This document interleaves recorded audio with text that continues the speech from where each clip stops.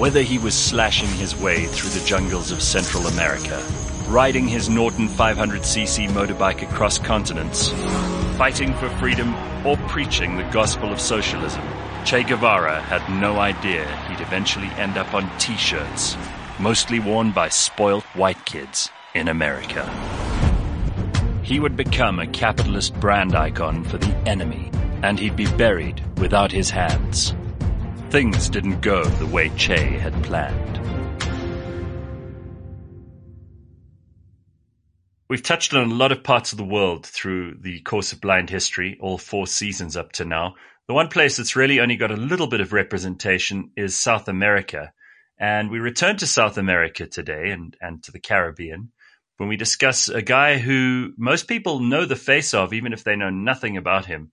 That is Che Guevara. Why? Because his face is on any number of T-shirts and coffee mugs and pretty much any kind of paraphernalia you can find. He's well known as a liberator and a Marxist revolutionary, but we'll find out a little bit more about him today. So, Anthony Medera and I, your co-hosts for Blind History, are here to give you yet another introduction into the story of someone who I think has had an enormous impact on the 20th century, even if he didn't actually end up conquering quite as much territory as people like to think he did. Anthony Medera is the big boss of Taylor Blinds and Shutters. They are the people who bring you Blind History. And today we're looking at a man whose life ended with the blinds closed, and whose life began with the blinds wide open. I mean, he was born as almost an aristocrat in Argentina, and he grew up to be this guerrilla leader, this military theorist. He was a major figure in the Cuban Revolution, and he's become ubiquitous as a countercultural symbol in all the world. So, Ant, what's your overall take of Che Guevara before we go into his biog?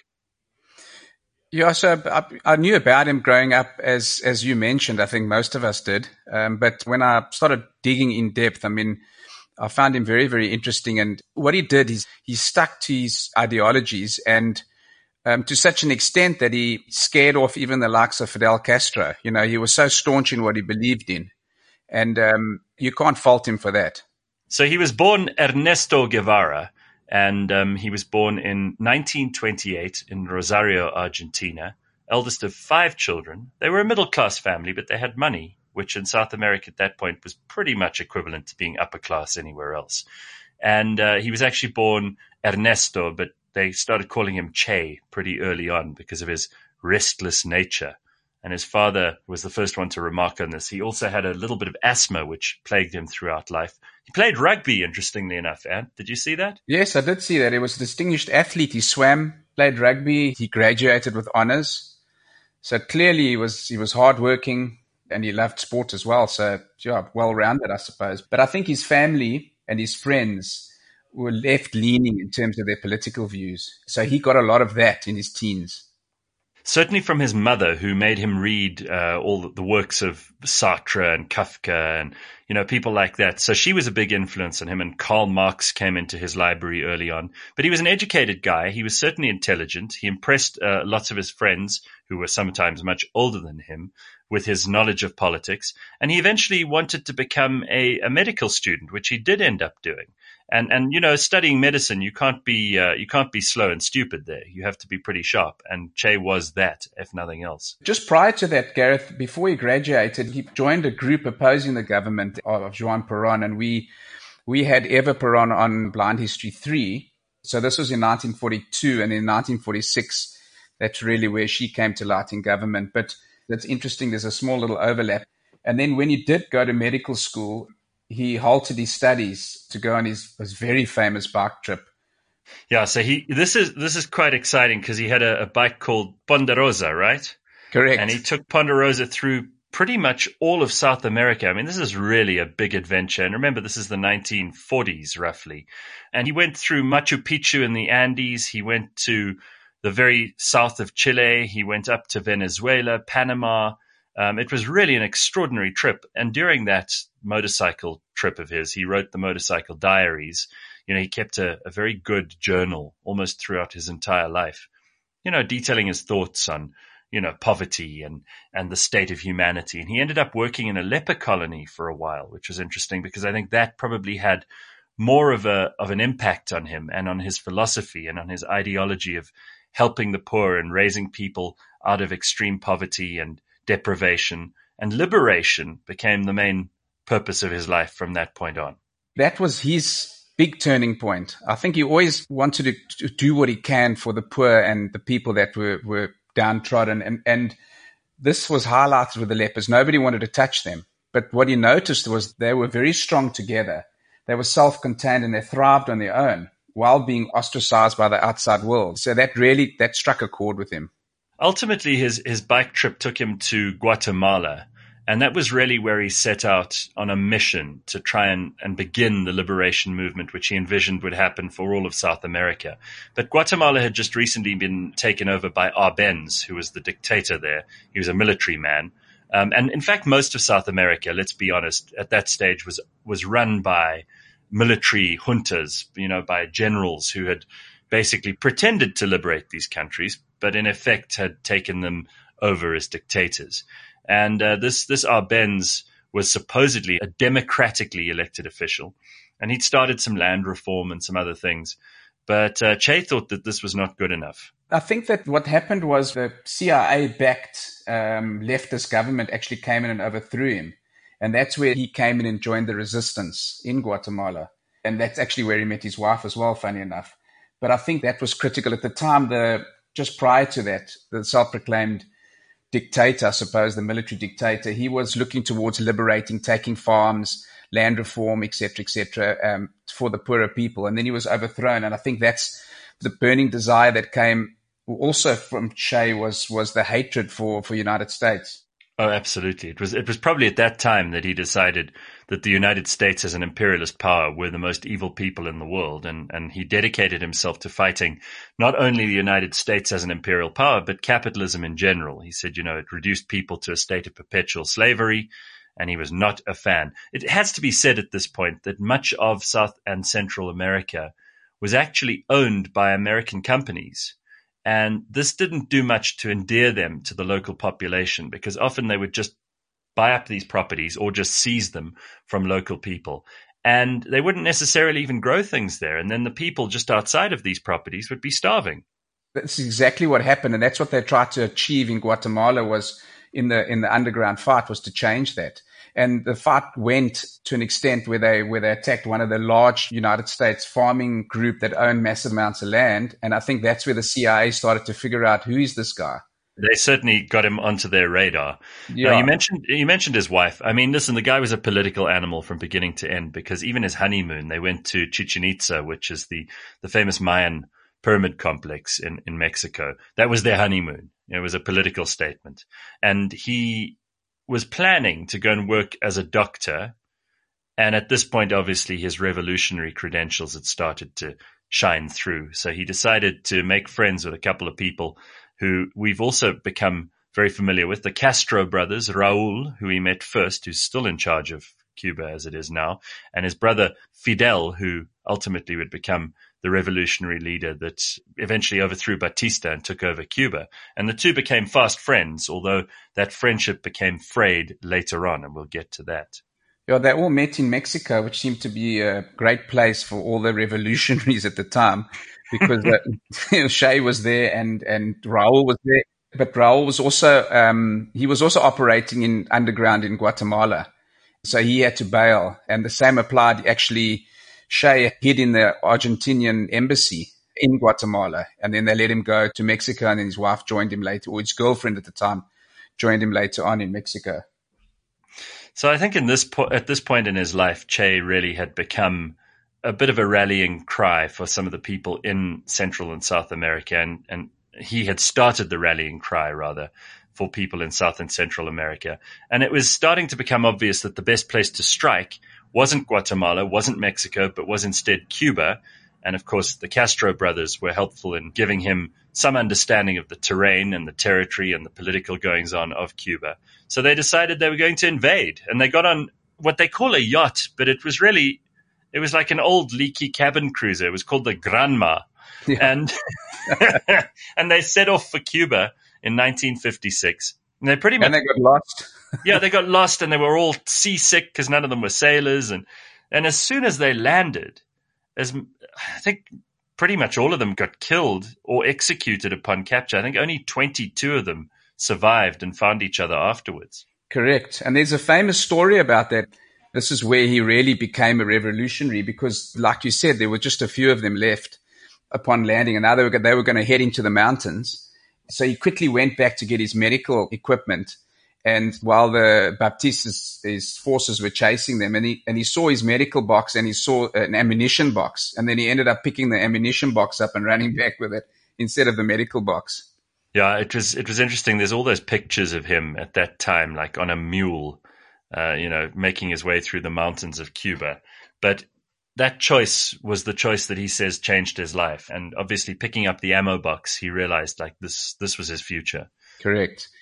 What you rightly said was he was going to be a doctor. And then he thought, look, in the underground, he can be a medic, supporting the troops. But when he was trained by Castro and the crew and hard training in the mountains, they said, shoo, he was one of the best guerrillas. So he really became one of the true frontline fighters for Castro's team. Yeah, Castro made him a commandant fairly early on, and he was also the guy who helped launch their radio station, which was obviously a big part of it, Radio Rebelde, Rebel Radio, that broadcast straight to the Cuban people. He set up shops, and he set up all kinds of facilities inside of their movement that would enable them to be more than just a bunch of random guerrilla fighters. And slowly but surely, they started to win over the people, and they won over a province and a mountainous region in the far west of Cuba. And slowly but surely, they started to gather momentum and ultimately managed to cut Cuba in half.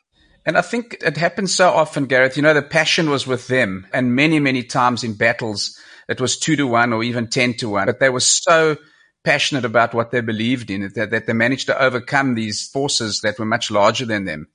Yeah, he was also a very charismatic guy. There's no doubt. I mean, all of those pictures that are now so iconic show this man in the prime of his life. He was a good-looking guy. He had this long hair. He wore a beret. He was always, armed with some kind of weapon. And I think for many people, he was just such a hero, a folk hero, more than he was any kind of ideological or military hero at that stage. But ultimately, in the Battle of Santa Clara, that was the one where they actually ended up taking over and winning. It became the final decisive military victory of the revolution. And their eventual victory, despite being outnumbered, as you say, 10-1, remains in the view of some observers one of the most remarkable battles in human history. So, of course, from that point on, they started to build a new Cuba. And it turns out, as often happens with these things, that liberators are not always the best governors. And the Castros were very much entrenched, and they protected their power, and they started to develop a few rifts in the relationship between Che Guevara and Fidel Castro. And Che Guevara, while he was the brains of the business, really, because he was the only one with any kind of university education, who'd read a lot, who had an ideological basis and a philosophical basis for his ideas, he was slowly edged out, and he started to feel like he was almost unnecessary there. But in the beginning, they did give him free rein. I mean, he did. This is what sort of tarnished his reputation by many, that he ordered the killing of many, many people in the prisons. They say around 140 odd, which many people say, and then, he was just a murderer. But just after that, the United States obviously said, hang on, now we've got a communist country right on our doorstep. And Che went all around the world. And I think that the point you raised about the rift, they sort of felt that he was very militant, and it was better that he was traveling. So he went all around the world, and he actually ended up in the Soviet Union, and he was fundamental in organizing trade relations. So Cuba would give sugarcane to the Soviets, and in turn they would give armaments and fuel. And this really started the whole story around the Bay of Pigs and the Cuban Missile Crisis that plagued the Kennedy administration in the United States. The Bay of Pigs was a real big part of raising awareness of Che, because he actually personally sent a message to John Kennedy to say, thank you very much for the Bay of Pigs, because it's just made us so much stronger. So I'm personally thanking you for that. Sarcastically. Yeah. He ended up also going to North Korea, a place which very few people visited at that stage.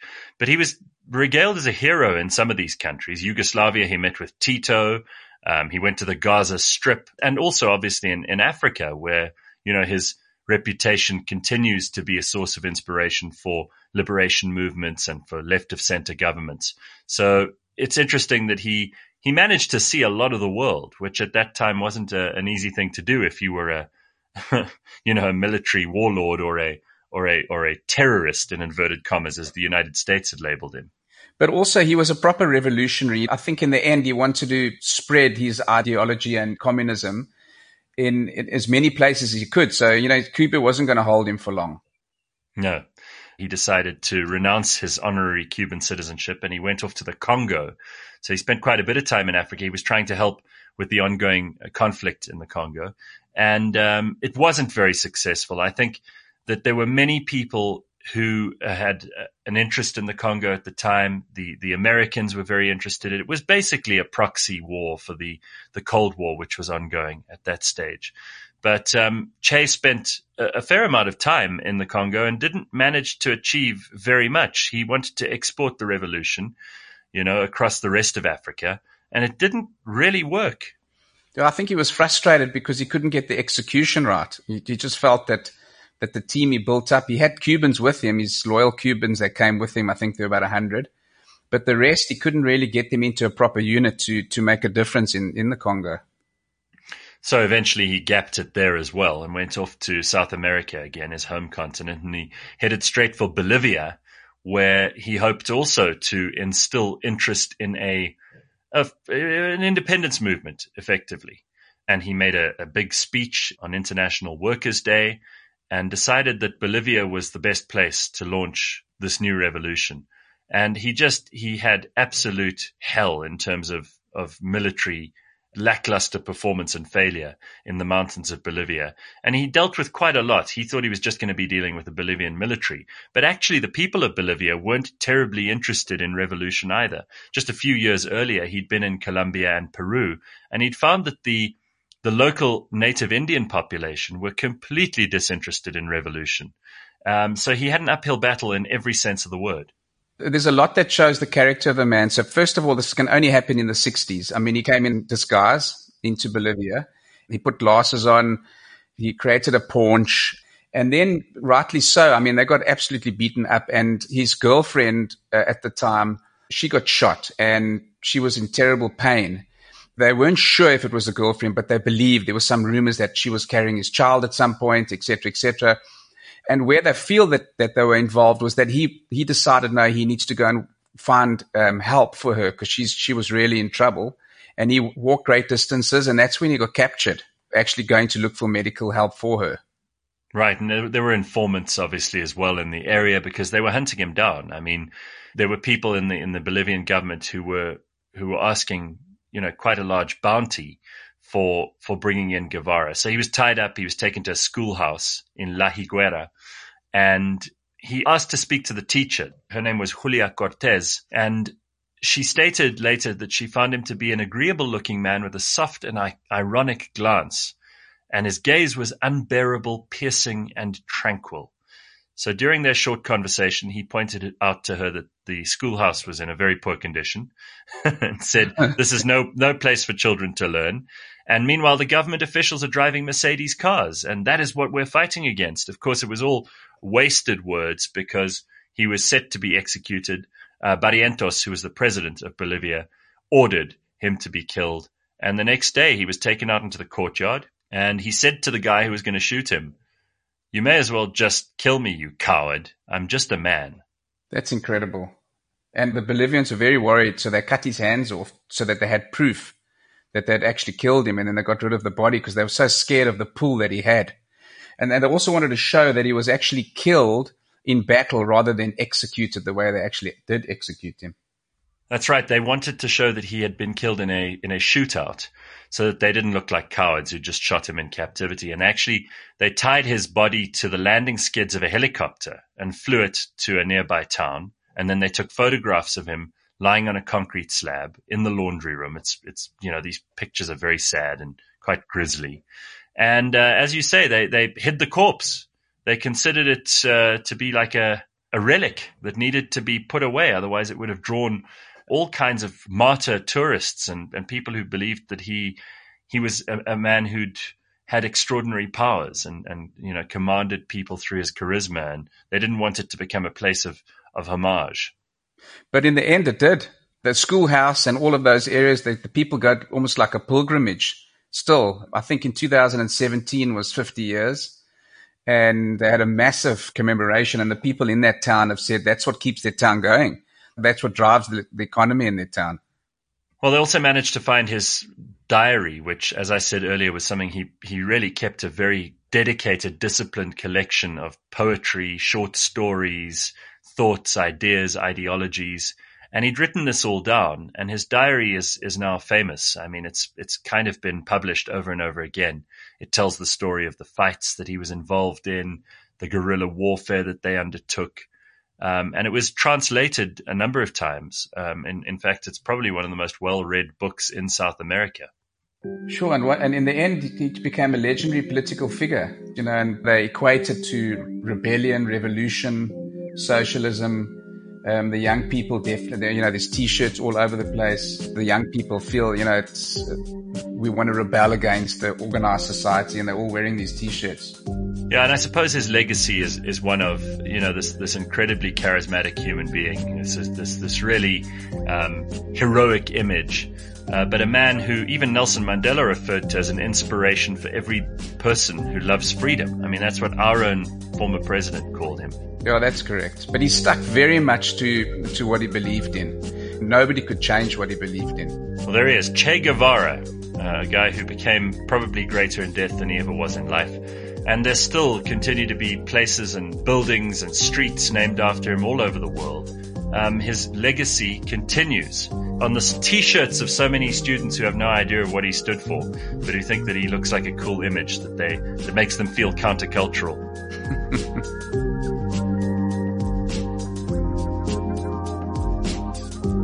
Blind History is brought to you by Taylor Blinds and Shutters.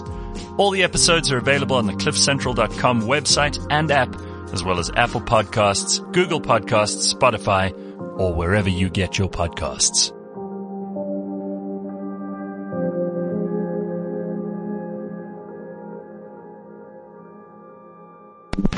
There's an interesting story about Che Guevara before we leave him.